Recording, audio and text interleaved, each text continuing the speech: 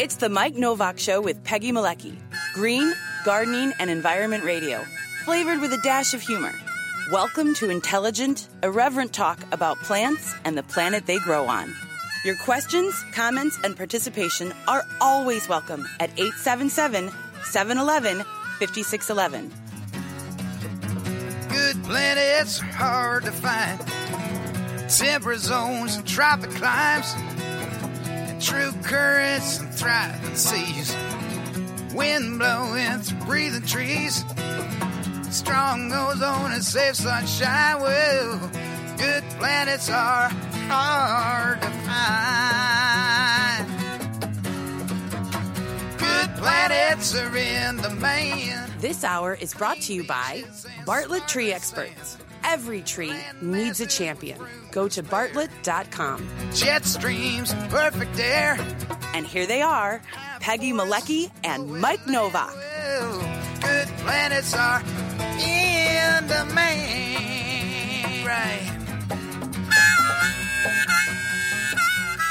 Right, indeed. And welcome to the show. We're still looking for the countdown in the intro. We're not sure where that was. Meanwhile,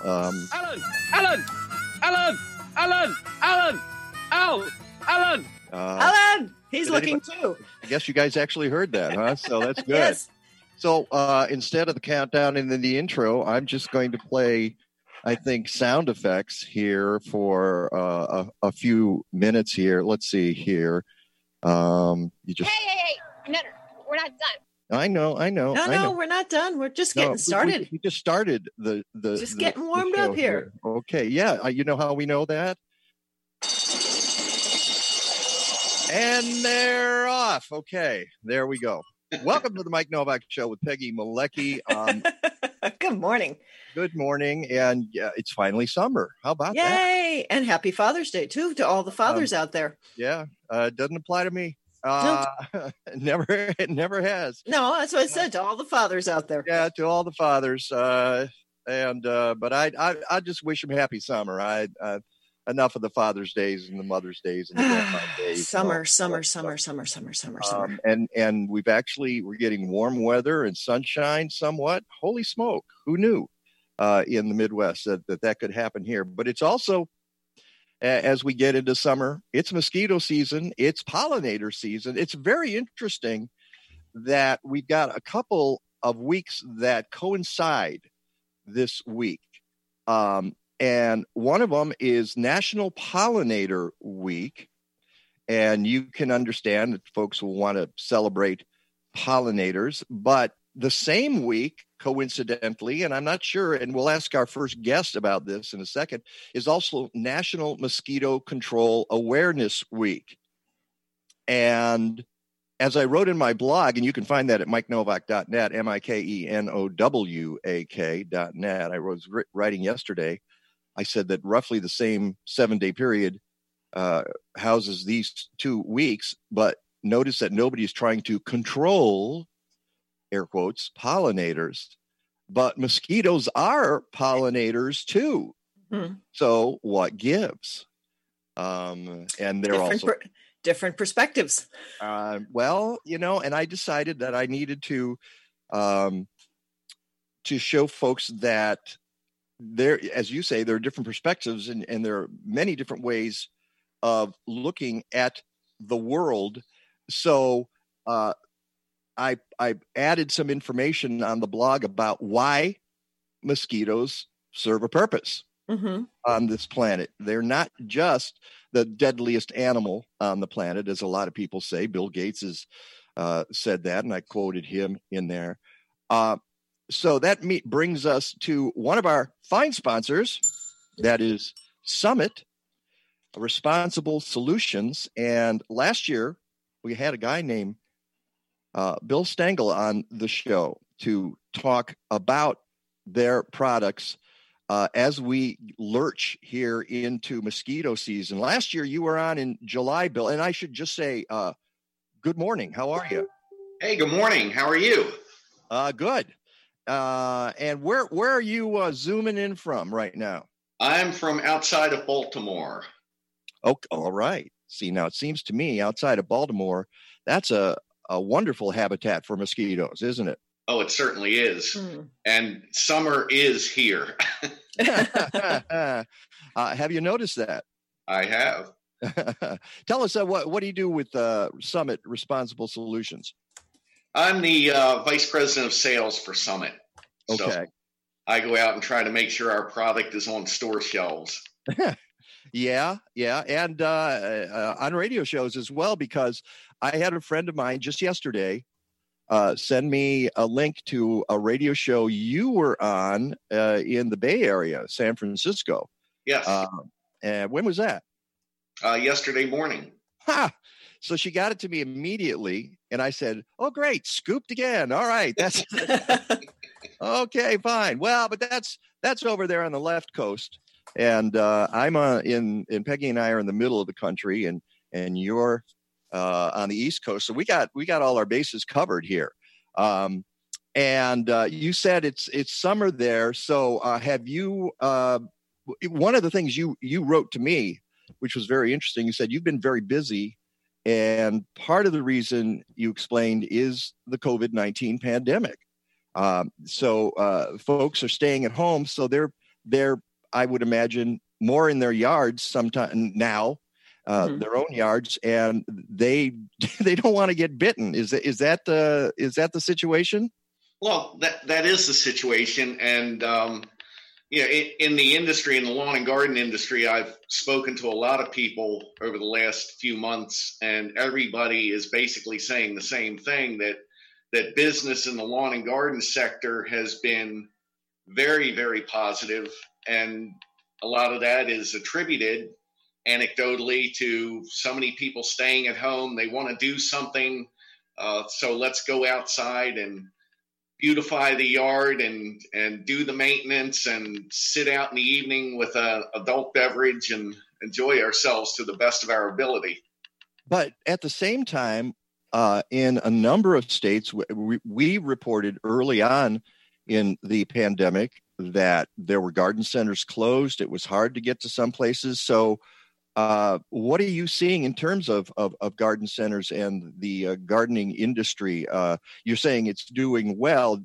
It had a little bit of a bump early on. It definitely had a little bit of a bump. I mean, my neighborhood garden center was closed for 3 or 4 weeks, and then they opened. They tried opening with just curbside service, and that just didn't really work well for them. As you can well imagine, I mean, most people that go to a garden center want to see the plants and touch the plants and pick out their own special plant. Yeah. So they evolved into where they were open 8 to 2, and now a couple of weeks ago, they expanded their hours to 8 to 6. And it's certainly not been the kind of year that they expected, but they've been very thankful for all their loyal customers coming in, and it's going to end up being a decent year for them. Good. I'm glad to hear that. And the things they want to do, and the thing that everybody wants to do at a garden center, as you say, is browse. Yes. They want to browse. And then they want to pick the perfect plant. And they couldn't do that. At a certain point, the garden center people were saying, nope, here's the plant you're taking. We'll put it in the trunk and we'll see you. And imagine one of the other things they browse, they're in a garden center and they see mosquito dunks and they say, ooh, I really should have those for the yard. Yeah. And they're reading the labels and they're, yeah. Do you think of yourselves, your company as an impulse buy, Bill? In some cases, yes. I think for the most part, it's a planned buy. I think people that have used it are going to come back year after year and they're going to buy it again because they know the routine. They need to get rid of standing water, and then the standing water that they can't get rid of, they need to treat. And hopefully that's what we've been preaching, and that's been falling on their ears, and they're understanding that, okay, just like I need to plant my seeds, I need to fertilize, I need to treat standing water. Yeah. And whenever we post about mosquito dunks, give you a little ding there, 2 dings, I have our listeners say, oh, I love that product. Oh, I love mosquito dunks. They always jump up. So this is something that people are very, very familiar with. And folks should know a mosquito. Why don't you explain in your own words? I was going to talk about Bacillus thuringiensis, subspecies israeliensis. But why don't you tell us what a mosquito dunk is very briefly? You've got about 2 minutes before we That's it. So I'm going to use BTI as the abbreviated form of what you just said. So that's our active ingredient. It's a bacteria. It's not a chemical. It is in a little, I don't know if you can see it here, a little donut shaped. Yeah, there it is. It's a donut. Yes.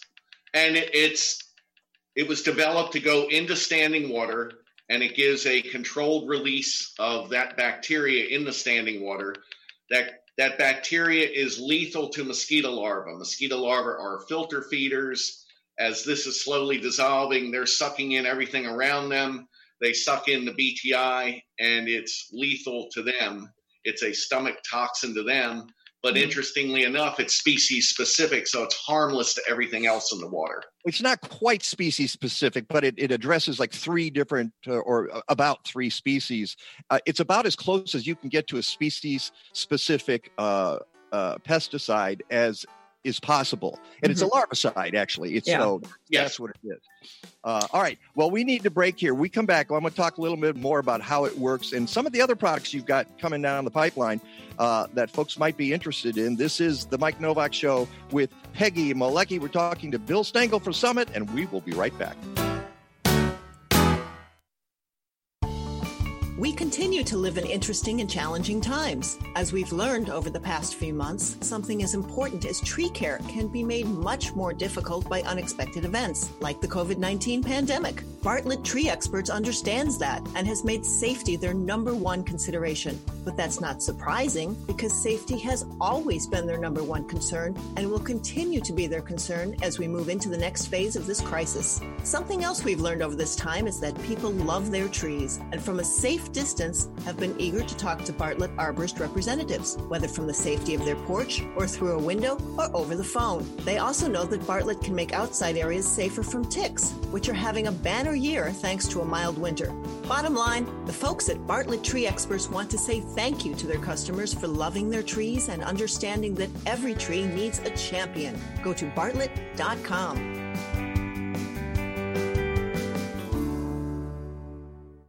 From small boat to your table with complimentary no-contact delivery. Sitka Salmon Shares brings traceable wild Alaskan seafood direct from their small boat fishermen to your home. They're a community-supported fishery offering shares of their harvest just like your local CSA. Wild caught in season and with respect for the limits of the ocean. Responsibly harvested, hand-processed, blast-frozen, and vacuum-sealed. Sign up today. Use promo code Mike25 for $25 off your share. Visit SitkaSalmonShares.com. COVID-19 messed with a lot of things this year, but the Chicago Excellence in Gardening Awards still wants to see your garden. SIGA announces the 60-second garden video challenge. Take your cell phone or camera out to your yard and show us in 1 creative minute why your garden is special. SIGA will post the videos on their YouTube page where viewers can vote for the best. Yes, there will be prizes. Go to chicagogardeningawards.com or click the logo at mikenovak.net.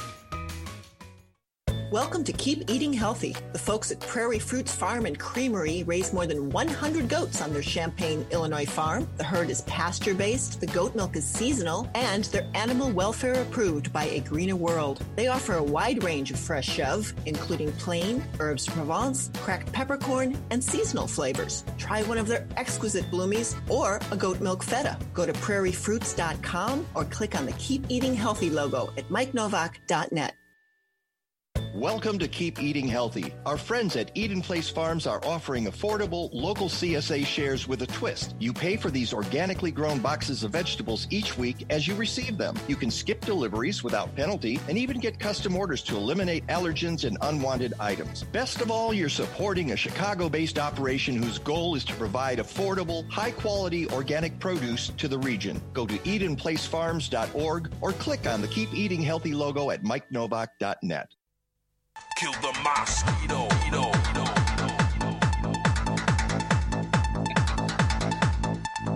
Mosquito. Kill the mosquito.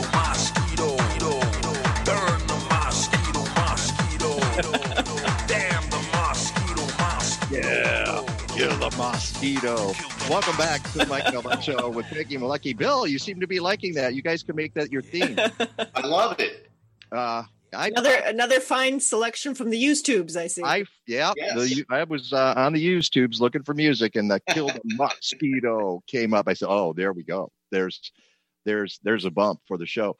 It's the Mike Novak Show with Peggy Malecki. Bill Stengel from Summit Responsible Solutions is on the Zoom with us. We're talking about mosquito dunks, and we were talking during the break. For those of you listening to bonus time on Facebook and YouTube, we were talking about the bits as well. Explain the difference between the dunks and the bits. So the bits and the dunks both have the same active ingredient.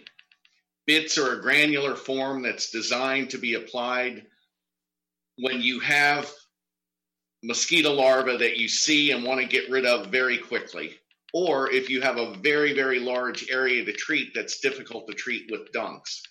So granular form, you sprinkle it out. A little jar will cover 2,000 square feet, so it's pretty good coverage. Sprinkle it out, gets into the water, releases the BTI. The mosquito larvae that are filter feeders are sucking it in, so it becomes lethal to them. Unlike the dunks, it doesn't last long, so you need to reapply every week or so or follow up with mosquito dunks. Mm-hmm. And as Peggy asked during the break about mosquito dunks, and you explained to her a mosquito dunk, if it doesn't get all used up, and the water goes away, it dries, and then it sits there, but it's still effective when the water comes back, right? Correct. Cool. And the thing that you mentioned about BTI, it's completely safe. It has it affects what are the three mosquitoes? And it's the insect class Diptera. Okay. Which is mosquito larva, black fly larva, drain fly, sewer fly, all of the true flies. Got it. That are in that class. And fungus gnats too, right? Yes, and fungus gnats. Yeah. So there you go. And fungus gnats don't bother anybody. No, I'm like this usually in the fungus. I know. Who cares about fungus gnats? But mosquitoes, and it's safe. It doesn't have any effect on humans, and other insects and other critters out there that you might be worried about. Now, we've had a very wet spring here in the Midwest, so mosquitoes are going to be around. The other thing that's going on this year are ticks. And you have a formulation for ticks as well. We do. There's a lot of products on the market that are labeled as flea and tick or as backyard spray, and they're okay, but not the best at killing ticks. And so we have a product that's a permethrin-based product. If you read the literature, permethrin is one of just a few synthetic pyrethroids that are really recommended for tick control. Mm-hmm. And depending on your area, and as a consumer, you want to check with your health department to see what's the best timing that you want to spray your yard, because you want to get the young stage, the nymph stage of the ticks. So in my neck of the woods, the best time to spray is actually a couple of weeks ago, the beginning of June was a really fine time to spray. Spraying your yard perimeter, typically most yards are not going to have ticks in the middle of the yard because they don't like low grass, sunny areas. They want to be in moist, damp, humid areas, and they like to climb up on things because ticks get on you by what's called questing. So they're at the tip of a leaf or something, and you're walking by, and they have their little appendages feeling for any animal that comes by, animal, human, and that's how they hitch their ride. And ticks are parasites, so they're hitching on so they can get a blood meal. Yeah, and you mentioned something very interesting that folks should always be aware of when dealing with their gardens in any situation, and you want to know about critters in the garden, insects especially. You need to know the life cycle to address them properly. Now, for instance, one of the things we talked about when you were on the show last year is spraying for mosquitoes is about the least effective way of controlling them. really get them when they're larvae with the dunks. However, you're saying that you can spray for the ticks. And the other thing you need to know is the different kinds of products you're using. For instance, the BTI, very, very safe in mosquito dunks.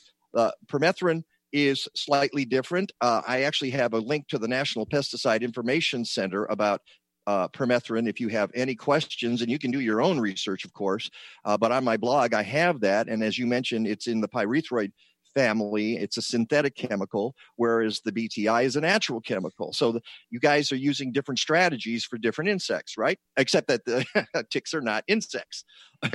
They are. Correct. And whenever possible, we like to use the safest method. We have a BTK, for instance, for caterpillar control, those leaf-eating caterpillars that may get on your fruit trees, get on your tomato plants, and very, very effective. Unfortunately, for tick control, there is no biological that's been developed yet that's proven effective for tick control. Well, they're nasty, all right? And you guys are doing the best you can to do that. We have about a minute left. So what is in the pipeline for Summit Responsible Solutions? Well, we're coming out with another version of mosquito dunk that we call mosquito dunk chunks, and we're coming out with this. That's funny. It's a small little piece of mosquito dunk. It's like a quarter of a dunk, and this developed because we get a lot of phone calls from people that want to treat a bird bath, and they read that, well, mosquito dunk covers 100 square feet, and I don't have a 100 square foot bird bath. Yeah. So we advise them, and it's on the packaging where you can just break it up into smaller pieces and put those smaller pieces in. And for some reason, some people are just reluctant to do that. So we figured, okay, if they want something to treat bird baths and smaller bodies of water, let's give it to them. Let's do it. And you guys got great products. You can click on the logo on my website, mikenovak.net, or go to summitchemical.com. Thank you, Bill Stengel. Always a treat talking to you, and I hope folks take advantage of this. It's the Mike Novak Show with Peggy Malecki. We will be back talking about scuba diving for folks. We'll be right back. Thanks, Mike. Now more than ever, whether you're a farmer or a backyard grower, it's important to protect the life of your soil. The folks at Blazing Star understand that, which is why they distribute Tineo Biologicals. For 30 years, Tineo seed treatments and foliar fertilizers have benefited both large and small organic growers. Many products are OMRI certified for fields or indoor growing. Go to blazing-star.com and check out their BioGarden line for home gardeners.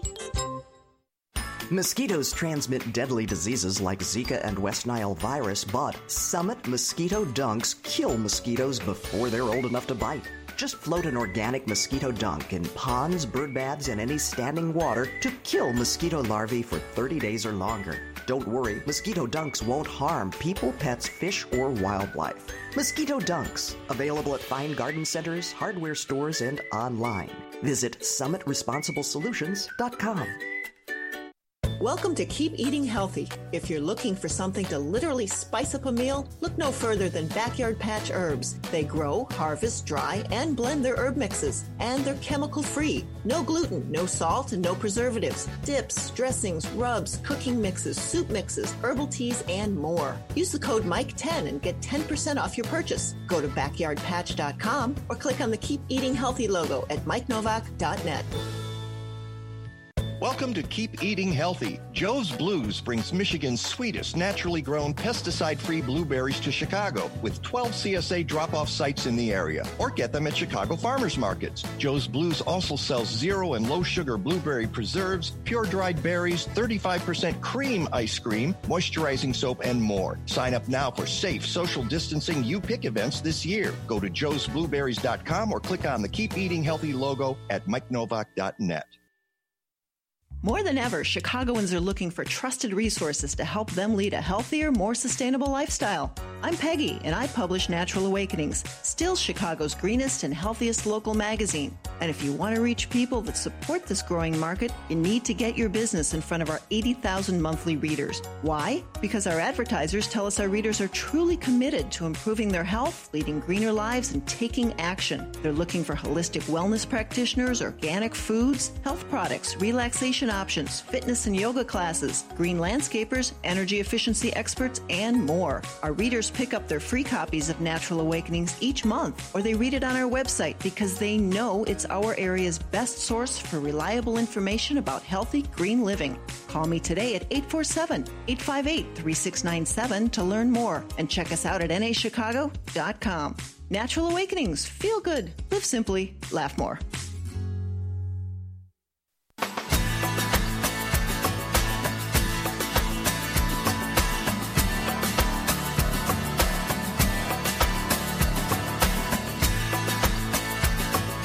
Show with Peggy Malecki, and we have a couple of people on the Zoom machine right now, one of whom I've known for a long, long time, and we reacquainted ourselves with each other back earlier this year, which seems like a gazillion years ago.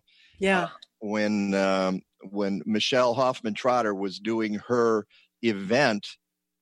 She has been on the show many times, and she is an oceanographer and a filmmaker, and she's doing a project called Microcosm, and she had a bunch of people come to that was at Columbia, right? Yeah, Columbia, and very last day of February. Yeah, was it the last day? It's the leap day, and then all heck broke loose in March, as you know. So while we were there, we ran into the guy you see on the screen if you're watching on Facebook, and his partner there.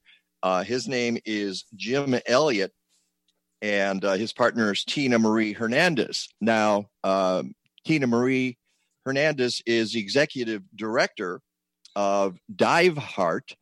Jim is the founder, but Jim and I worked in another lifetime at a place called Gargantua Radio down the dial. And that's how I fondly refer to it whenever I talk about it, Jim. No call letters here. It's just Gargantua Radio down the dial because it's the radio station, where the $20 bills line the halls.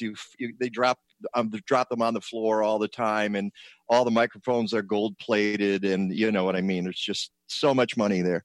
We're trying to get some of that money here at WCGO. But Jim and I worked there, and Jim was in sales. I was an engineer, a board op. And then actually I didn't get my own show there until after you had left in 1996. But Jim left because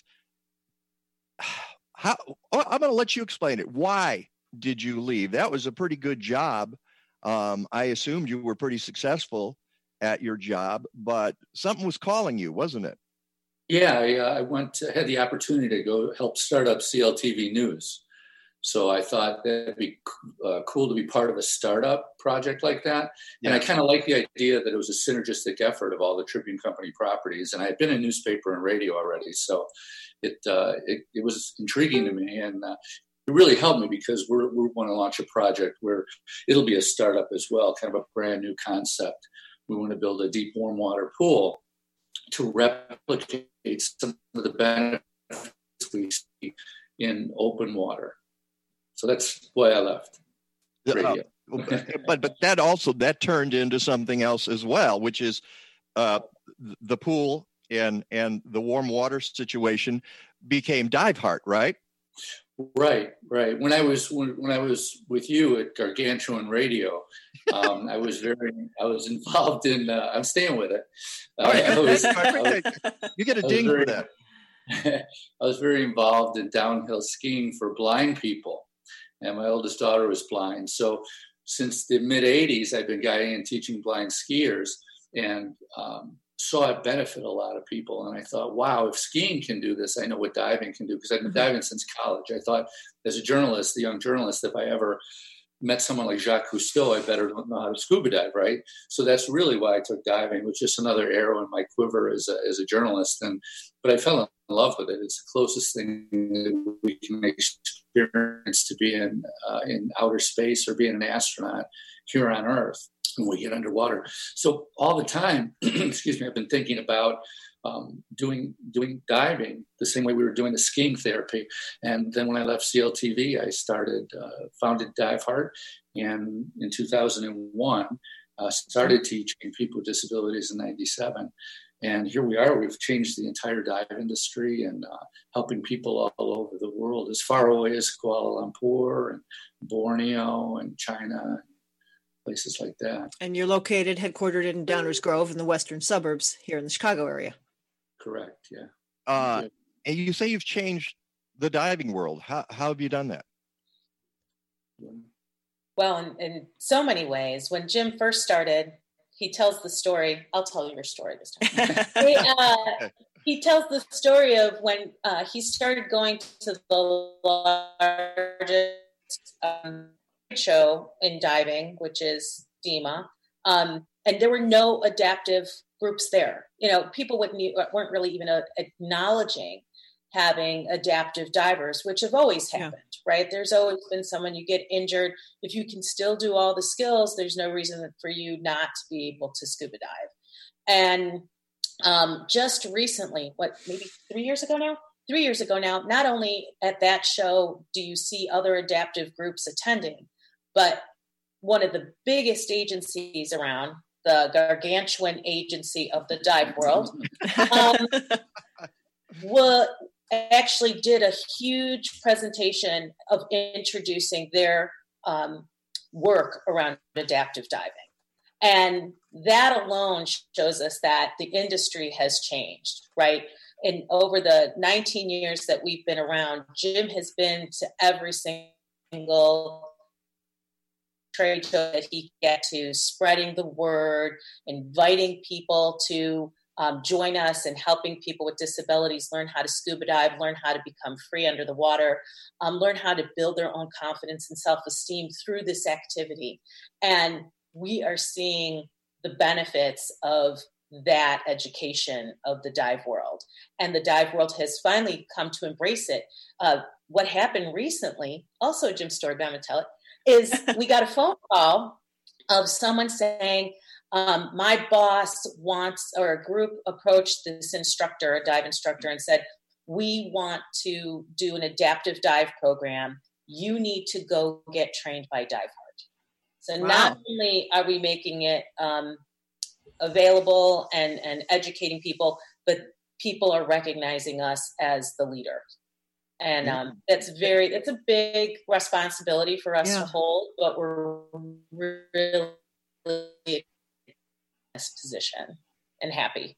You've got to tell some stories about changing lives, because that's exactly what you do. I'm going to raise my hand. I've never been in scuba gear. It would terrify me. So I imagine that and I'm sure I'd get used to it and adapt and be fine. But that must be a hill you need to climb with each individual you bring into this situation, especially people who are challenged in some way, physically or emotionally, or however they are. The last thing in the world you want them to experience is fear in this situation. So how do you deal with that?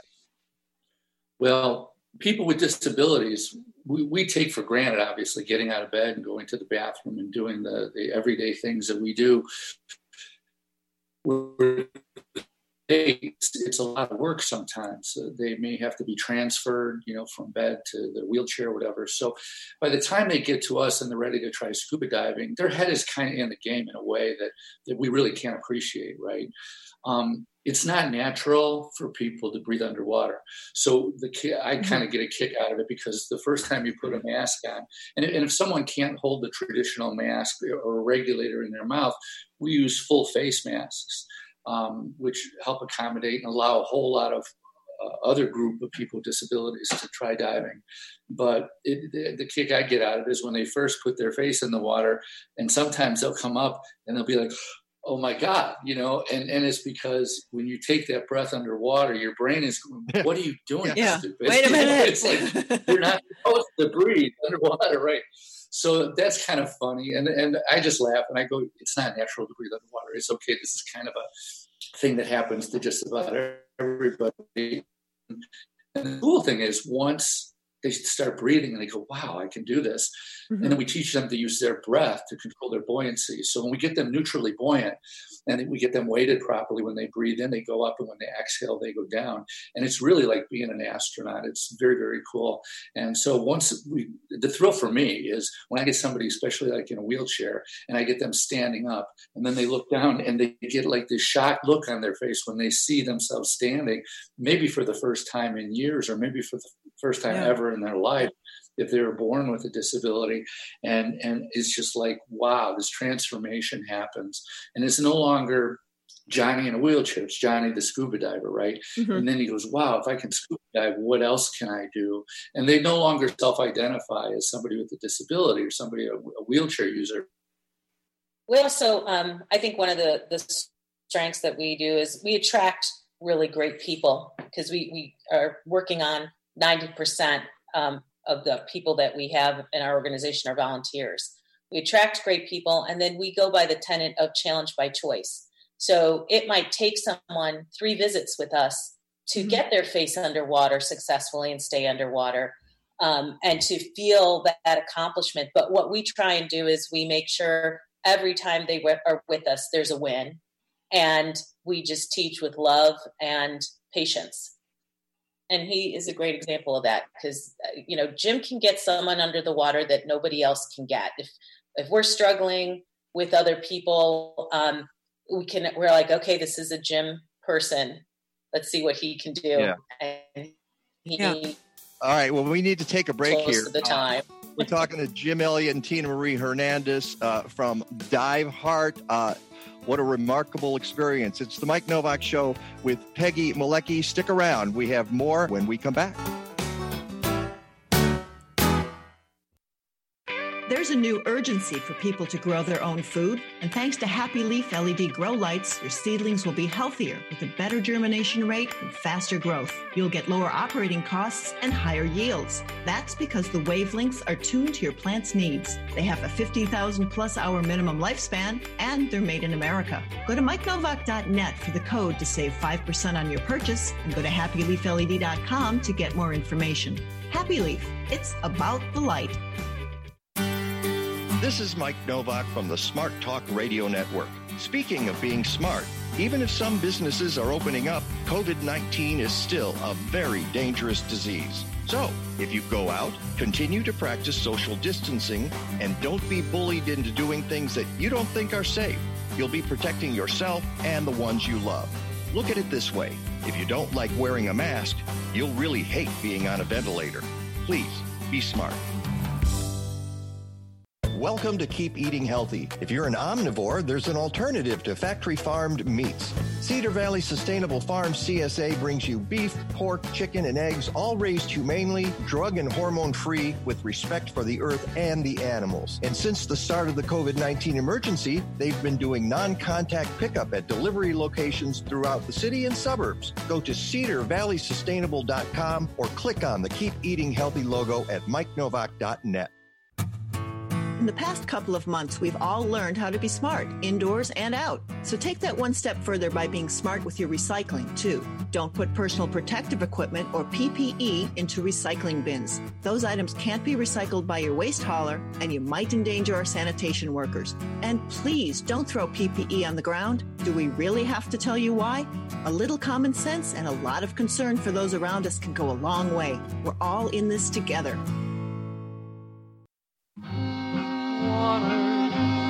Water, cool. All day I've faced a barren waste without the taste of water. Cool water. Yeah, I Yeah, there we go. I got coffee here, but unfortunately, I wish I could see your face, Jim Elliott, because I figure that would bring a smile. Yes. Since you deal in water all the time, and folks who are listening, we're talking to Jim Elliott and Tinamarie Hernandez from Diveheart. Jim is the founder. Tinamarie is executive director. And we turned off their video on Facebook because we were getting some glitching and some folks were reporting that.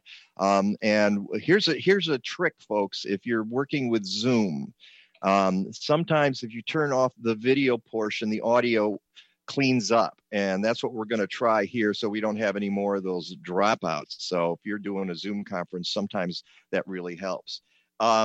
We were talking about one of the things that struck me when you were talking before about bringing people into Diveheart, what you do is you take an obstacle or something that's formidable, which is the water, and you turn it into an asset where you transform these people. So that's part of, I talked about the hill you have to climb to get people in there.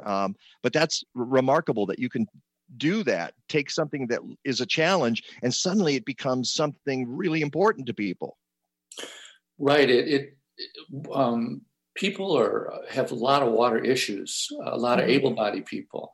And so, maybe Uncle Louie threw you in the pool when you were a kid and now you're terrified of water. I mean, we run into that all the time. Some people are claustrophobic. So you're right. When somebody with a disability is able to do something like this, it really catches people by surprise. And they might be at a party and say, well, what'd you do this weekend? And the person will say, well, I went scuba diving with Diveheart. Yeah. And they'll be like, sure. Yeah, wheelchair. How do you do that? And it's like, no, really, check out my Facebook page, right? Yeah. And we love to take photos and we love to shoot a lot of video and get that to the participant. We call them an adaptive diver. We don't call them handicapped or disabled. We're trying to change the whole language around that. And then they have bragging rights, and then they can take that and go on and share that with people and their family or friends and bring other people in. Bring right. some of their friends in who would say, oh, I can't do that. Well, yeah, you can. I just did. The sense of accomplishment once they've done it. Right. We call that the ripple effect. Mm-hmm. But it's a paradigm shift for people. And when I speak to people who are, not familiar with what we do, or maybe they are not a scuba diver, I say, can you imagine meeting someone, again, at Jim's example, like at a party, and you find out they've just come back from a dive event or a trip, your whole mind recalculates what you thought that person could do. And if that happens in your mind, you can imagine what happens in their own minds, what they can do, what they feel they can do. And we actually also delve in research because we want more people to look at this as, something people can do. And our researchers have found what an impact diving has for the first 50 first time, especially what it does to someone's mental state and how they feel about themselves. And that's wonderful.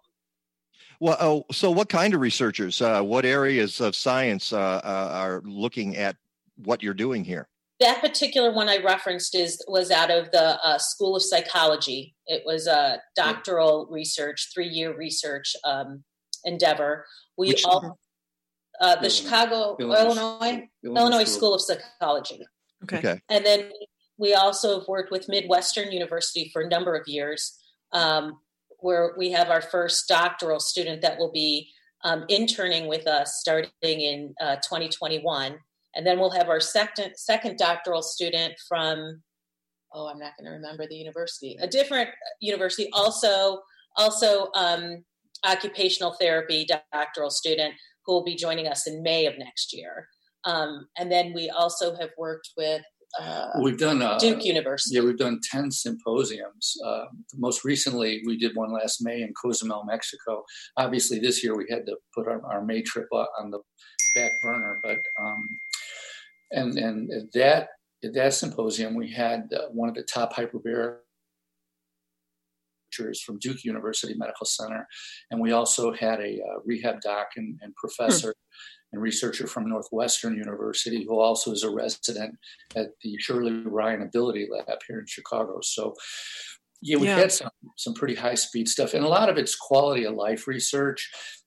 Doctors from Johns Hopkins, went with one of the teams we trained in 2011 and did some blood draws and some more, physical type of research. And they found that if you get a diver 66 feet underwater, which is 3 atmospheres, there's an extra output of serotonin in the human body. And that serotonin helps with pain management. And it also helps during the pilot study. 80% of the PTSD symptoms that these veterans in the study were suffering from, 80% of the symptoms were alleviated during the pilot study, according to Hopkins. So we know that divers, usually the second day of a dive trip, they roll up to us in their wheelchairs and go, Jim, I've been in chronic pain for 10 or 15 years.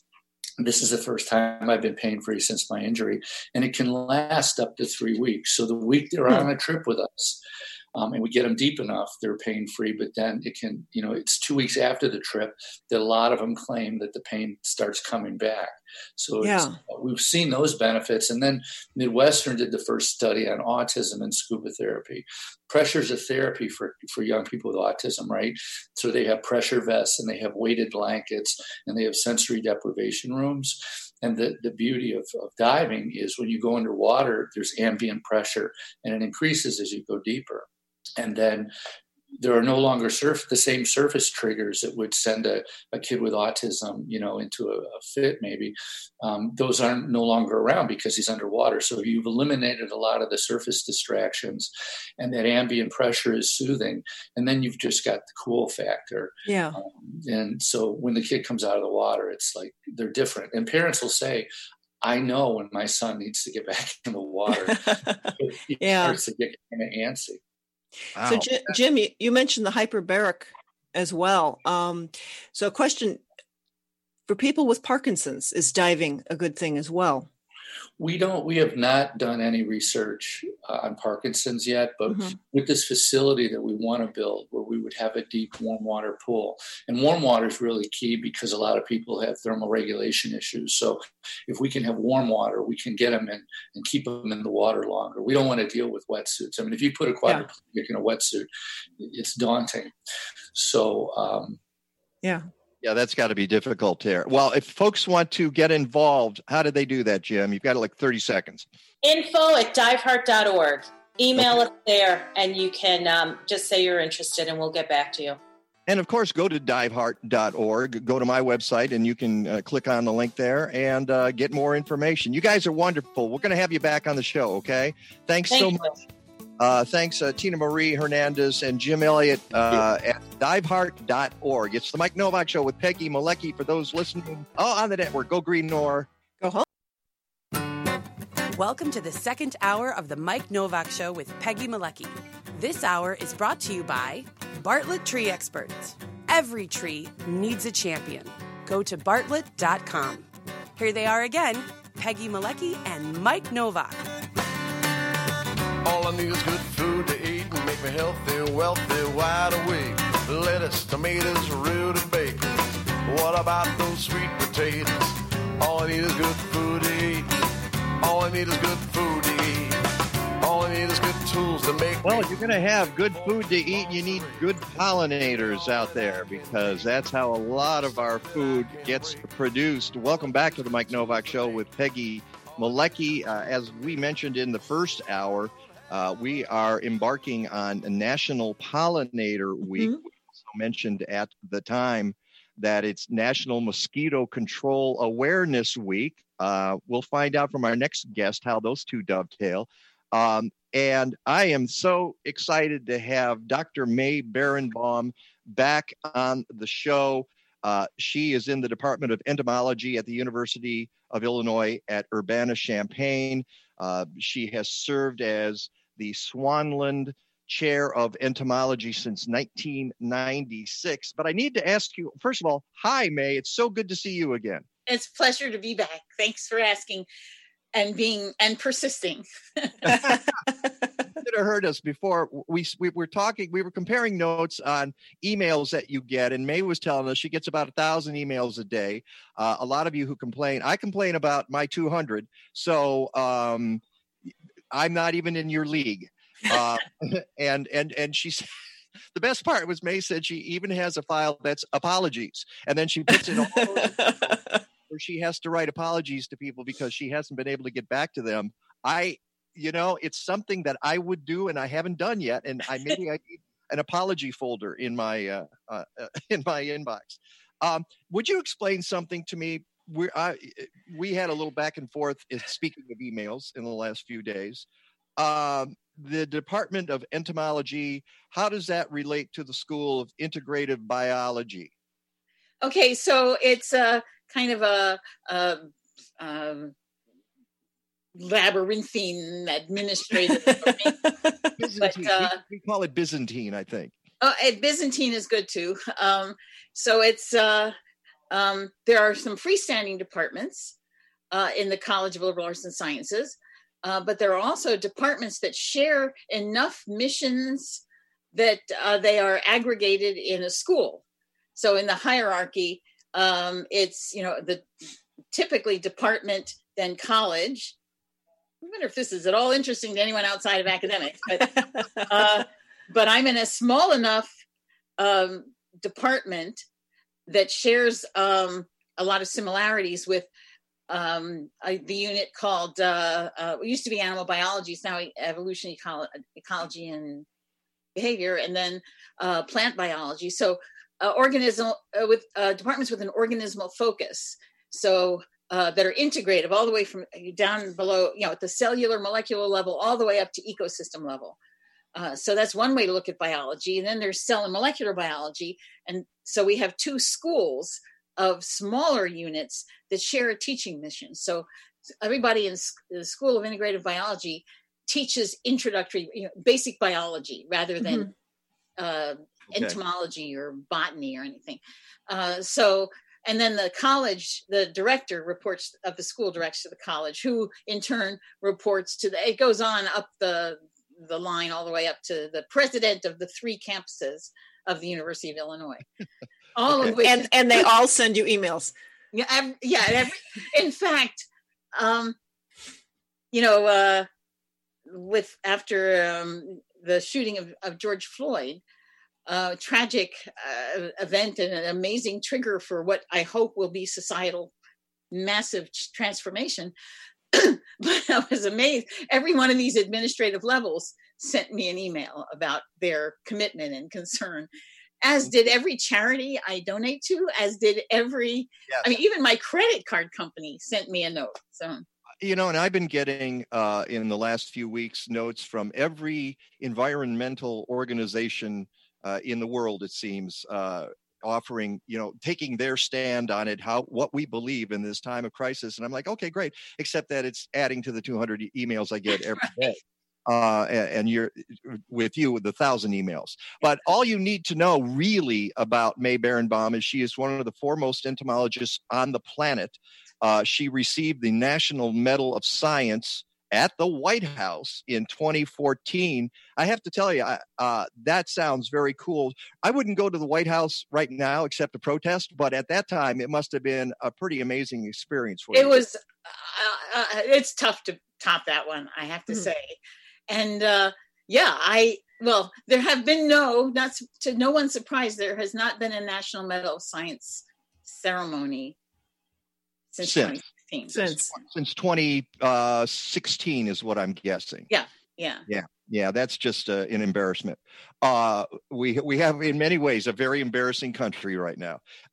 Let's get to the subject of pollinators, because please. One of the things I found out when I was trying to contact you, I learned it was National Pollinator Week, and then I realized that, I called you, and you picked up, which is amazing. And at first she said she thought it was a spam call because it was from my area code. But it wasn't. It was me. And I am sort of a spammy guy. But I found out, then May says, well, this is interesting because yesterday I did an online presentation for 300 Illinois master naturalists. And the title of the presentation was, "Is There a Pollinator Apocalypse?" So I ran with that. So all of my stuff online today is about the apocalypse or the extinction or the insectageddon, all of the terms that everybody uses. And it's interesting because we talked about it last year on the show. There is definitely a decline. Okay, and the one thing I will say about your presentation, and you showed it to me, it's got like 92 slides. Yeah. And did you get that all in an hour? It was a struggle toward the end. The problem with Zoom lectures is I have trouble getting the timing right because, there's no feedback. I don't see audience faces. I see avatars. I had the same problem the second half of spring semester because we went live for teaching, and most students would put up their avatars. I had no idea if they were even there. Sometimes their avatars were of their cat, and I don't hear the feedback, and I can't tell whether they're with me or not with me. So the last 5 minutes are definitely a sprint. Most of it got in. I talk fast. I love words, and I try to use as many as possible in as short a time of period as I can. And so I do. Typically, my presentations are like 80 or 45 minutes, 80 slides or thereabouts. So. Yeah, and what I would say is, having looked it over but not having heard your talk, I would say the conclusion you came to, is there a pollinator apocalypse? You would say we can't really say yes or no because there's not enough information, but things don't look good right now. Is that a fair estimation of what you did? I think that's an excellent summation of an hour of very fast-paced lecturing. Yes. The issue of this, I guess, to start, in 2004 through 2006, I was on a committee for the National Academy of Sciences. This is a committee that had been charged to examine all available evidence to determine if, in fact, North American pollinators are experiencing problems. And we depend on pollinators because about 3/4 of all of the world's 240,000 pollinating flowering plants require animal partners, most of which, the overwhelming number of which, are insects. So if insect pollinators are in trouble, then most of the terrestrial part of Earth is in trouble. So 90 crops in North America depend just on honeybees as managed pollinators. Pollination contributions in the United States amount to collectively more than $20 billion worth of agricultural value. And that doesn't even, there's no way to begin to estimate the value of pollination in natural, unmanaged systems. So the conclusion after reading 3,000 papers and spending, 18 months interviewing every expert that we could find on every group of pollinators, the conclusion was, yes, we have very sound data that honeybees, the number of honeybee colonies is in decline, but that's a managed species. The reason we had the data is that people collect it. It's like counting chickens or counting cows. Yeah. In terms of the other the world's natural pollinators, unmanaged pollinators, and here in North America, it's even hard to estimate. We have I get these numbers. We have 50 species of bumblebees in North America, about 12 in the state of Illinois. And that's a small group of pollinators. We have thousands of species of moths. Most people think of, when you think of butterflies and moths, butterflies are about the 10th the number of species as moths. Moths do most of the heavy lifting in terms of pollinators, but they're not gaudy about it. Yeah, they're not flashy. Yeah. Yeah. We don't have the data. We have the data, the baseline data that we can use to estimate decline is just nobody 20 years ago, very few people 20 years ago were thinking about, collecting data to see how things will change over time. Well, and I'm going to have to stop you there because we're going to take a short break. But the point is, in the history of science, nobody ever thought to count insects. They were always there. They were ubiquitous.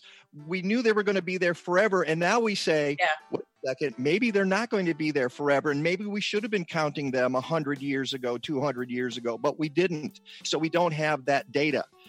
That's Dr. May Berenbaum from the University of Illinois. We are talking pollinators and pollinator decline. It's the Mike Novak Show with Peggy Malecki, and we will be right back.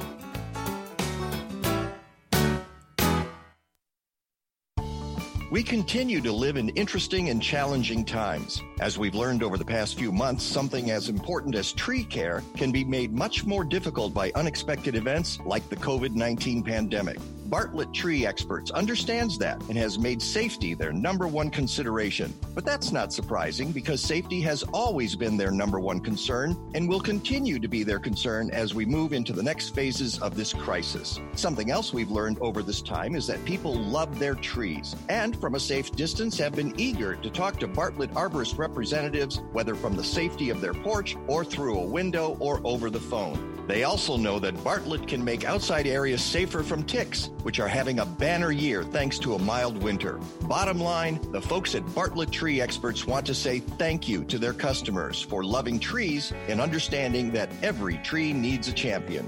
Go to bartlett.com. Mosquitoes transmit deadly diseases like Zika and West Nile virus, but Summit mosquito dunks kill mosquitoes before they're old enough to bite. Just float an organic mosquito dunk in ponds, bird baths, and any standing water to kill mosquito larvae for 30 days or longer. Don't worry, mosquito dunks won't harm people, pets, fish, or wildlife. Mosquito dunks, available at fine garden centers, hardware stores, and online. Visit summitresponsiblesolutions.com. From small boat to your table with complimentary no-contact delivery. Sitka Salmon Shares brings traceable wild Alaskan seafood direct from their small boat fishermen to your home. They're a community-supported fishery offering shares of their harvest just like your local CSA. Wild caught in season and with respect for the limits of the ocean. Responsibly harvested, hand-processed, blast-frozen, and vacuum-sealed. Sign up today. Use promo code Mike25 for $25 off your share. Visit SitkaSalmonShares.com.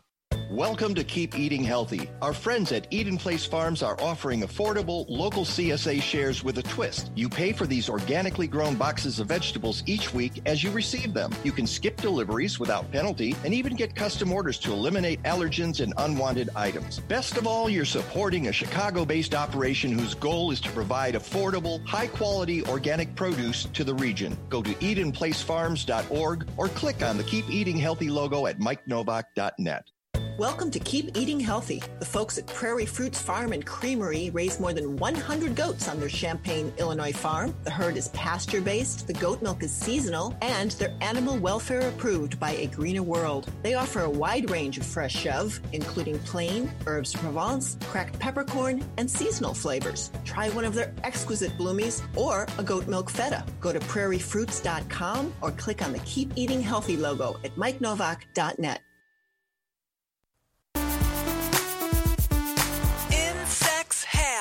An exoskeleton, they have a head, a thorax, and an abdomen. Most have wings, but they all have 6 legs. They have 2 antennae, and they lay a lot of eggs. Bees say! Yeah. Where do you find this stuff? This is my misspent adulthood, going on the YouTubes and tracking down songs like that so that I can entertain our guests like Dr. May Berenbaum, world-famous entomologist. And we are talking about pollinators. We are talking about National Pollinator Week. In fact, let's do that before I lose track of it. What do folks need to know about National Pollinator Week, May? Well, National Pollinator Week was initiated sort of in the wake of colony collapse disorder, where this mysterious phenomenon manifested itself across apiculture enterprises in around, well, initially 2007, and that basically awakened awareness about the importance of pollinators, initially through honeybees, which are probably the most familiar of all pollinators. They're used commercially to pollinate all kinds of crops. But then that sort of expanded to involve or to include our wild pollinator resources. So ecosystem services are benefits humans obtain by virtue of existing compatibly with the natural world. And pollination services are among the ecosystem services that insects provide that we can't get otherwise. So National Pollinator Week, I think, might have been declared in the summer of 2007 or thereabouts. Mm-hmm. And it has legs, as it were. It has staying power. But it has 6 legs. It has 6 legs times the number of, and it's a way to remind everybody that especially in not long after the summer solstice, this is when we need pollinators the most. Is when everything in the temperate zone is blooming and is in order to reproduce, to produce seeds, to produce fruits, to make ecosystems sustainable. They're going to need pollinators. Yeah. And, you remind me, that was about the time you and I met. We were at speaking at McHenry County. And that's where we first met. And I was fascinated because you had some really interesting things to say. And part of it was, you said one of the funniest things I've ever heard is that the colony collapse disorder, and I'm going to ask you about that in a second, had nothing to do with cell phones or bee rapture, as I recall, you said at the time. And that was very, very funny. But looking now 13, 14 years down the road, do we still have colony collapse disorder, or have we just sort of accepted that mortality rate in honeybees as part of the deal? That's a really astute question. And tomorrow, I mean, again, people were counting colonies since 1946 or thereabouts, just as a way of keeping track of honey production.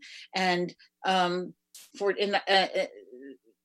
more recent years, the economic value of beekeeping in terms of pollination delivery vastly exceeds the value of beekeeping as a source of honey. So that's been monitored, and that's why it was noticed in this February 2007. These days, half of all of America's honeybees get transported to the Central Valley of California to provide pollination services for the nation's almond crop, which is a multi-billion-dollar crop.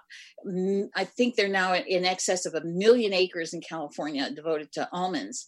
And at the moment, almonds are not produced in the absence of a pollination event, which is brought about by honeybees. Mm-hmm. So in February 2007, the almond growers were worried that there wouldn't be enough of America's bees to pollinate that year's crop because of these disappearances.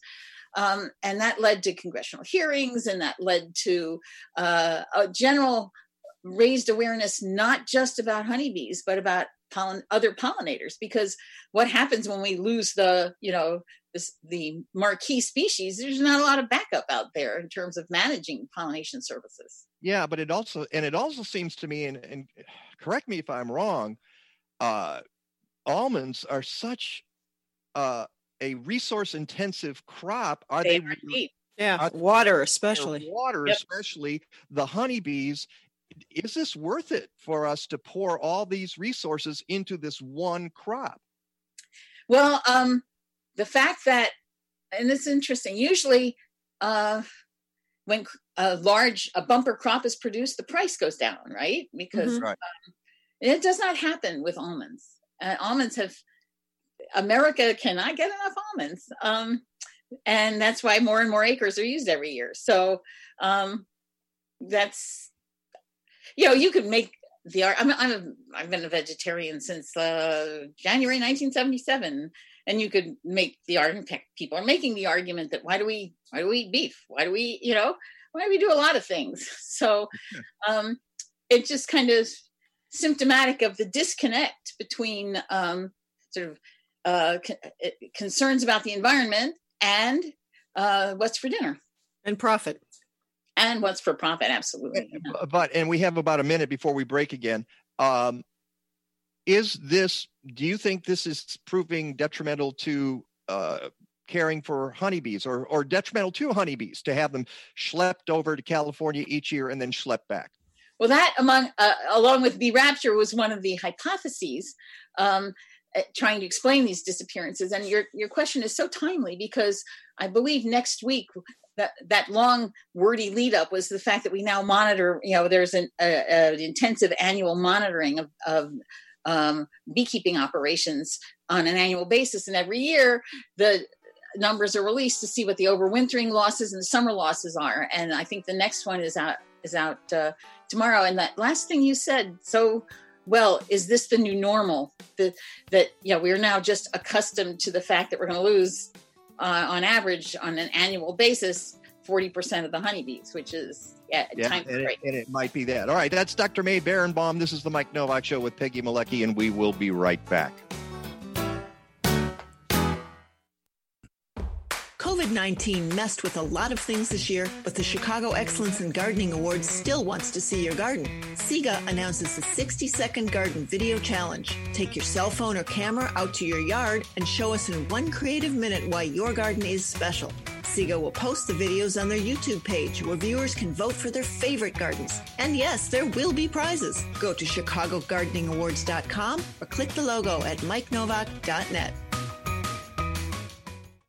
Welcome to Keep Eating Healthy. Joe's Blues brings Michigan's sweetest, naturally grown, pesticide-free blueberries to Chicago with 12 CSA drop-off sites in the area. Or get them at Chicago farmers markets. Joe's Blues also sells zero and low-sugar blueberry preserves, pure dried berries, 35% cream ice cream, moisturizing soap, and more. Sign up now for safe, social distancing You-Pick events this year. Go to joesblueberries.com or click on the Keep Eating Healthy logo at mikenovak.net. Captain's log, stardate 42326.1. The Enterprise is under attack by an apparently hostile life form. Mr. Wolf, status report. They appear to be perambulating vegetables. We are being stalked by stalks of asparagus. That is incorrect, Mr. Wolf. Mr. Data, be more specific. Asparagus officinalis, or killer asparagus, was the subject of a very popular 21st century tome by the brilliant author Mike Novak. Mike Novak. I'm familiar with his work. Of course. Attack of the Killer Asparagus is required reading at Starfleet Academy. Tell me more, Mr. Data. He has been variously compared to Mark Twain, Dave Barry, and Gwynok of Ninglador. Captain, shields are failing. Thank you, Mr. Wolf. Mr. Data, options. Captain, it seems to be available online at aroundtheblockpress.com. What do they have to say? It appears that Mike Novak is a slapstick every gardener, taking all our self-delusions, mishaps, and confusions and playing them for big laughs. That's not very helpful, Mr. Data. No, it is, however, highly accurate.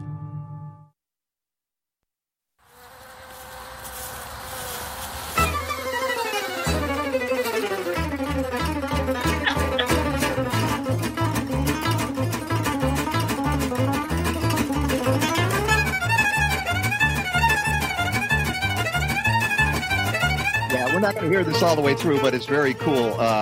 That is The Flight of the Bumblebee by a group called The Lost Fingers. Thank you very much. Yeah, by the time they're done with that, yes. But I thought, again, that's for your entertainment, May Berenbaum.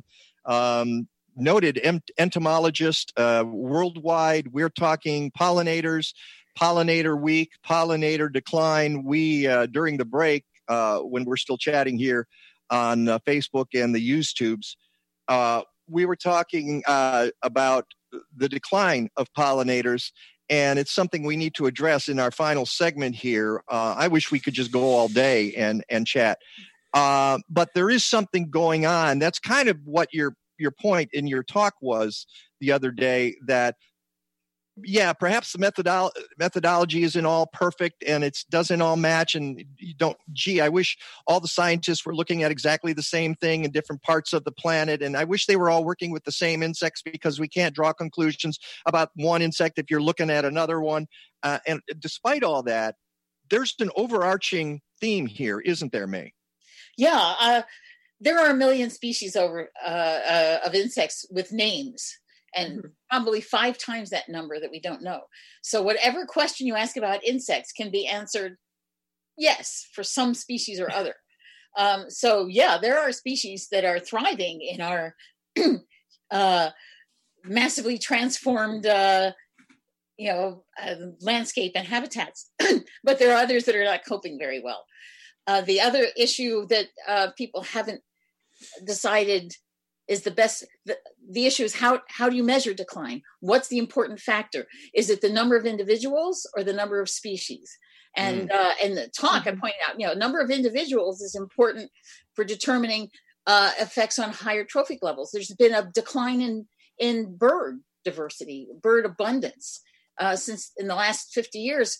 Estimated 3 billion individual birds are, the bird population is that much smaller than it was 50 years ago.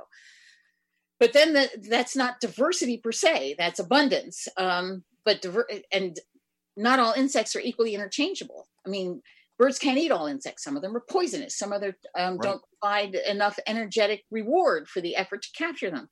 So species diversity is an issue too. There are insects are so specialized that they can carve out a living at the tiniest resource base. Mm-hmm. And they perform irreplaceable functions. There's a 1-to-1 or 1-to-2 correspondence of fig species and fig wasp pollinators. So they're not interchangeable. You can't take a fig wasp that can pollinate one species of fig and assume it will pollinate another species of fig. So if we lose one species of fig wasp, and they are tiny, they're about the size of the eye of a needle, because it's really fig reproductive biology is going to take way more than your entire morning. I believe you put a slide in there, and I read, because I went through all 92, by the way, just so you know. And you wrote about how they brought figs over to the United States, and for 8 years couldn't produce a crop because they didn't bring over the insect as well. Right. And then they had to go back to where? To Europe, I guess. Mediterranean. And figure out which insect was pollinating these plants, bring them here, and then they were able to produce figs in the United States. Who knew? Wow. Well, that's what you say to people who don't worry. Like, so we lose another species of insect. We got 999,999 more. They're not all interchangeable. Yeah, it's the honeybees will pollinate everything. Yes. Right. Well, there's no insect that can pollinate all 200,000 species of flowering plants. Right. They're very specific. They are specialists. And that's something Dr. Doug Tinamarie has told us on our show. And he goes into that. And so you have to be careful about, what bolt it's the old fly in the airplane and you removing rivets. When does the plane fall out of the sky? So which is the species that we remove that leads to total catastrophic collapse on our planet? We don't know. We're playing God here, and it's not a good thing. Well, we're playing even honeybees. Honeybees are useful in agriculture because they are not specialists. They are among the most generalized, and they have huge colonies, 50,000 individuals. They're great for pollinating monoculture crops. But the thing is, they need diversity too. They need diversity. They need plants that flower in the spring, in the summer, and in the fall. It does not help them if there are no plants flowering that in the fall, that there are abundance of species in the spring. So we need to maintain diversity season long. Mm-hmm. Moreover, interestingly, new research in honeybees shows that bees store honey. The honey, depending on nectar flow, varies in its phytochemical composition. And bees basically use stored honey not just for sugar, but as sort of a medicine cabinet, because the different types of honeys have different physiological, pharmacological properties depending on the nectar. So even bees depend on diversity. And, the vast majority of pollinators are, whether you're a specialist or a generalist, diversity is a factor, not just abundance. Yeah, and it leads back to the almond question, which is when you've got bees out there and the only nutrient they're getting nutrients are from the almond plants, is that detrimental to their health? And the other issue too is that there are times of dearth everywhere, not just in almonds, and beekeepers will supplement with sugar or high fructose corn syrup, and that's not the way bees evolve. They did not evolve in a high fructose corn syrup environment. It's not good for them. And so diversity, particularly for a species like the honeybee, it is essential for their health, just like it is for our health. We are a lot like honeybees. We're the most omnivorous species on the planet, I'm convinced. So at least bees are all bees are vegan, basically. Only they'll eat mushrooms. I mean fungus. There's some fungal species that they'll eat, but not everyone. They're vegan. So. All right, I got two questions for you. We got like 5 minutes left, and this will I could probably just wind you up and turn you. First of all, is the monarch okay? The first question is, and this is a pointed one, and you're a scientist, you probably won't want to answer it. Do you believe we're in the middle of the 6th mass extinction? That's the first question. And I'm not talking just insects. I'm talking all species on the planet, all animals. And what do you think is the ultimate disposition of the monarch butterfly? We're losing the western monarch in California. The eastern monarch is now sort of ebbing and flowing. But if you chart it, it might be going down still. With those two questions. The first question, I would say that going back to 1600, starting with 1600 and comparing to past geologic epochs or eras, extinctions are happening at a rate that is unprecedented. Whether this is a separate, geologic period, we are losing species. We are documenting the loss of species at a rate that is unprecedented. Mm-hmm. And that there's overwhelming evidence of that. And it crosses so many different groups, so many different taxa. So there's definitely a decline in the global diversity of the and as we mentioned before, there's a lot of things that are involved in there, and that's habitat loss, too many humans on the planet, pesticides, just on and on. There's all kinds of things. Agricultural development, you mentioned that in your talk, this is not natural. We are not leaving the natural world to do its job. We keep messing with the natural world. Well, people say that there are ways to live compatibly, but in terms of agriculture, you cannot turn over a shovel full of soil without disturbing something. Right. So that's just a fact. And it's just, can we minimize the disturbance? No, we can't. We don't know how. No, May, we do not know how. And that is my conclusion, is that when this pandemic is over, the digging and the building and all of it starts at triple the rate it was before. We're not interested in saving habitat, so we're not interested in saving species. Yeah, the will's not there. No. And all right, what about the monarch? Well, like you said, we got two separate populations of monarchs in North America. They all feed on Asclepiadae plants in the milkweed family, but they have different overwintering strategies. So there are different mortality factors in operation at different life stages. And there are so many other things changing. And like many other insect species, monarchs have a boom and bust life cycle. Mm-hmm. So sometimes they're big, sometimes the populations are big, sometimes they're small.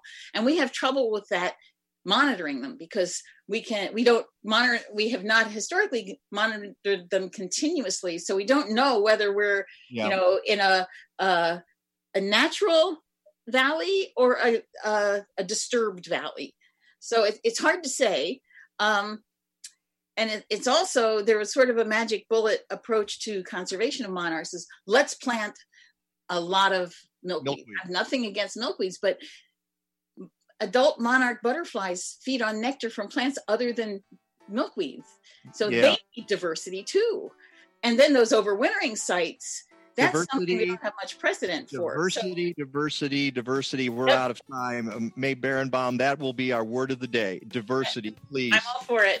All right. Thank you so much, Dr. May Berenbaum. We're going to have to do this again really soon. I'm happy to do it. Thank you. Thank you. Rick DeMaio Weather is next. Stick around. Welcome to Keep Eating Healthy. If you're an omnivore, there's an alternative to factory-farmed meats. Cedar Valley Sustainable Farms CSA brings you beef, pork, chicken, and eggs, all raised humanely, drug and hormone-free, with respect for the earth and the animals. And since the start of the COVID-19 emergency, they've been doing non-contact pickup at delivery locations throughout the city and suburbs. Go to cedarvalleysustainable.com or click on the Keep Eating Healthy logo at mikenovak.net. Welcome to Keep Eating Healthy. If you're looking for something to literally spice up a meal, look no further than Backyard Patch Herbs. They grow, harvest, dry, and blend their herb mixes. And they're chemical-free. No gluten, no salt, and no preservatives. Dips, dressings, rubs, cooking mixes, soup mixes, herbal teas, and more. Use the code Mike10 and get 10% off your purchase. Go to backyardpatch.com or click on the Keep Eating Healthy logo at mikenovak.net. The world has changed. A year ago, you were growing food because it was fun. Now it's important. That's why you need Happy Leaf LED grow lights. Thanks to the best science, the wavelengths are tuned to your plant's needs. They're versatile, they're elegant, they have a 5-year warranty, and they're made in America. Peggy and I are huge fans. Go to mikenovak.net for the code to save 5% on your purchase. Go to happyleafled.com to get more information. Happy Leaf, it's about the light. Whether you're working 500 square feet in your backyard or a 1,000-acre farm, it's all about the soil biology. The folks at Blazing Star get it, which is why they work with industry leader Tineo Biologicals. Tineo's seed treatments and foliar fertilizers can be used on all types of crops to improve plant health and overall production. Take it from the people who transformed a depleted former cornfield into a vibrant native landscape. Go to blazing-star.com, and while you're there, check out their pollinator packets.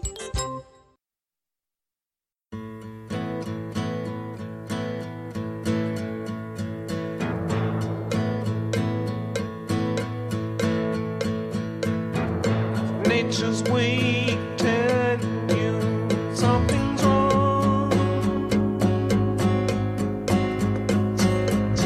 It's nature's weak, telling you in a song.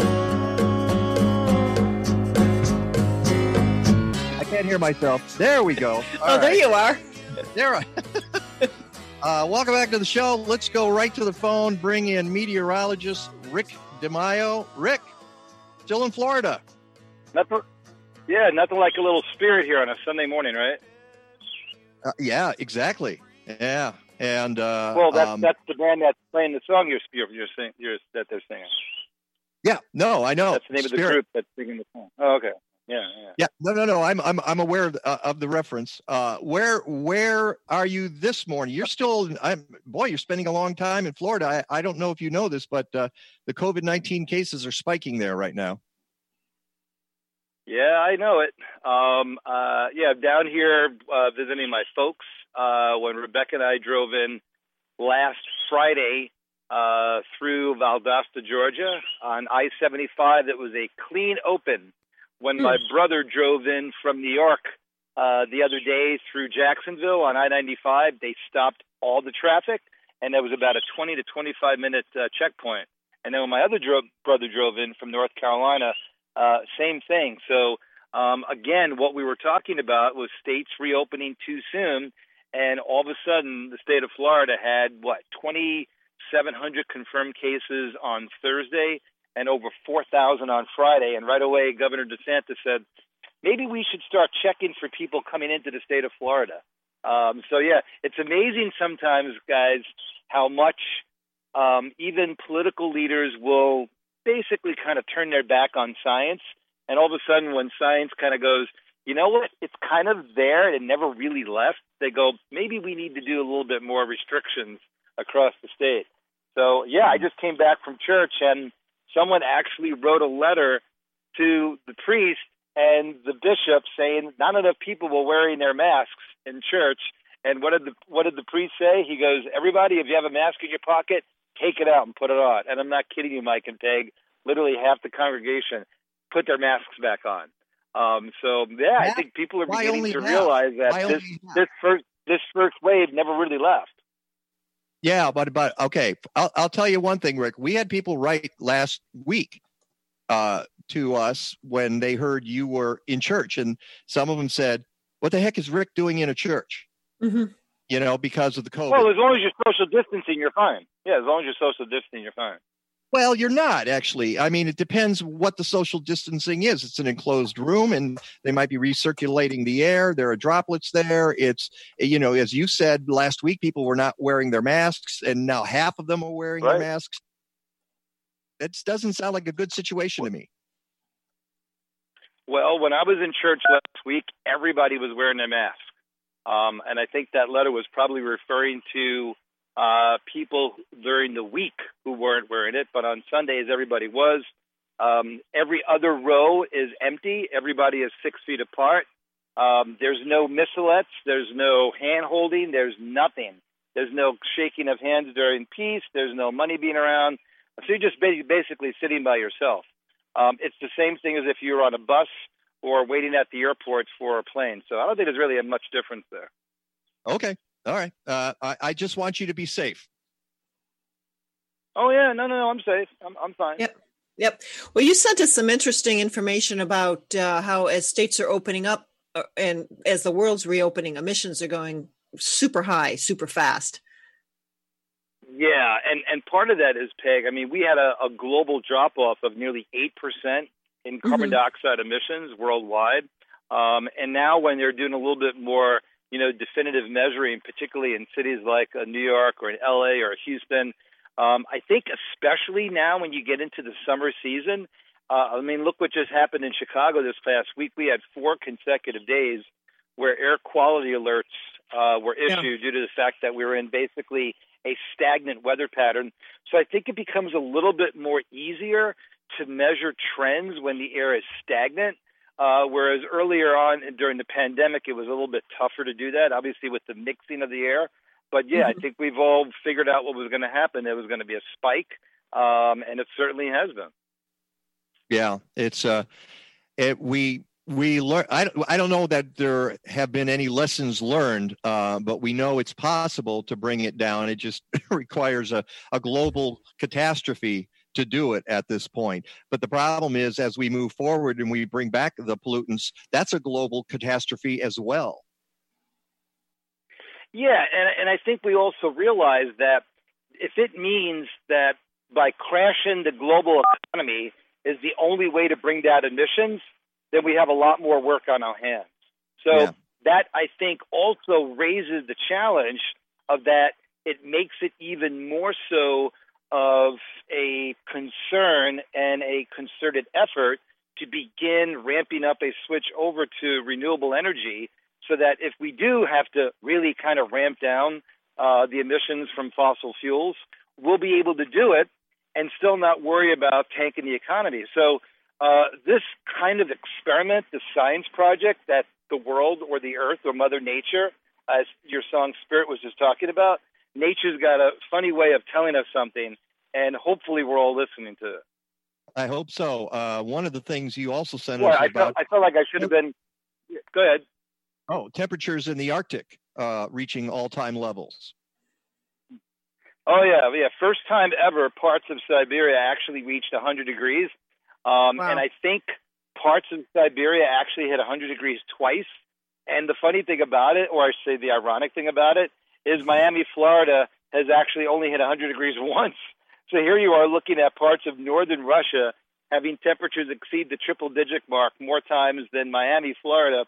And again, part of that is due to the fact that we keep seeing these blocking patterns develop, and you get these warm pockets of air pretty much from the tropics that are able to move all the way northward and create these incredibly large areas of warm temperatures. The other interesting thing, which I didn't send you, was this massive plume of dust coming in off of western parts of North Africa, obviously the Sahara Desert area. And then I'll send that to you, but it's interesting. You watch that move across the Atlantic, and there's no clouds underneath it.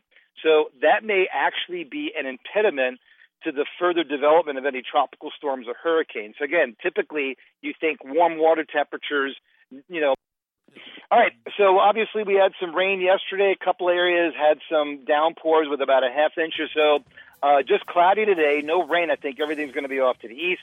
A better shot of some shower and some thunderstorm activity tomorrow. And then we get a delightfully cool air mass will be with us for Tuesday through Thursday with temperatures near to slightly below normal. Again, we're a little bit dry, but again, the real wet weather is to the west of us right now. Wet weather tomorrow, rest of the week looks pretty good, Mike and Peg. All right, thanks. Great. We'll talk to you next week. Safe travels. I want to thank everybody on the show today, and until next time, go green or go home.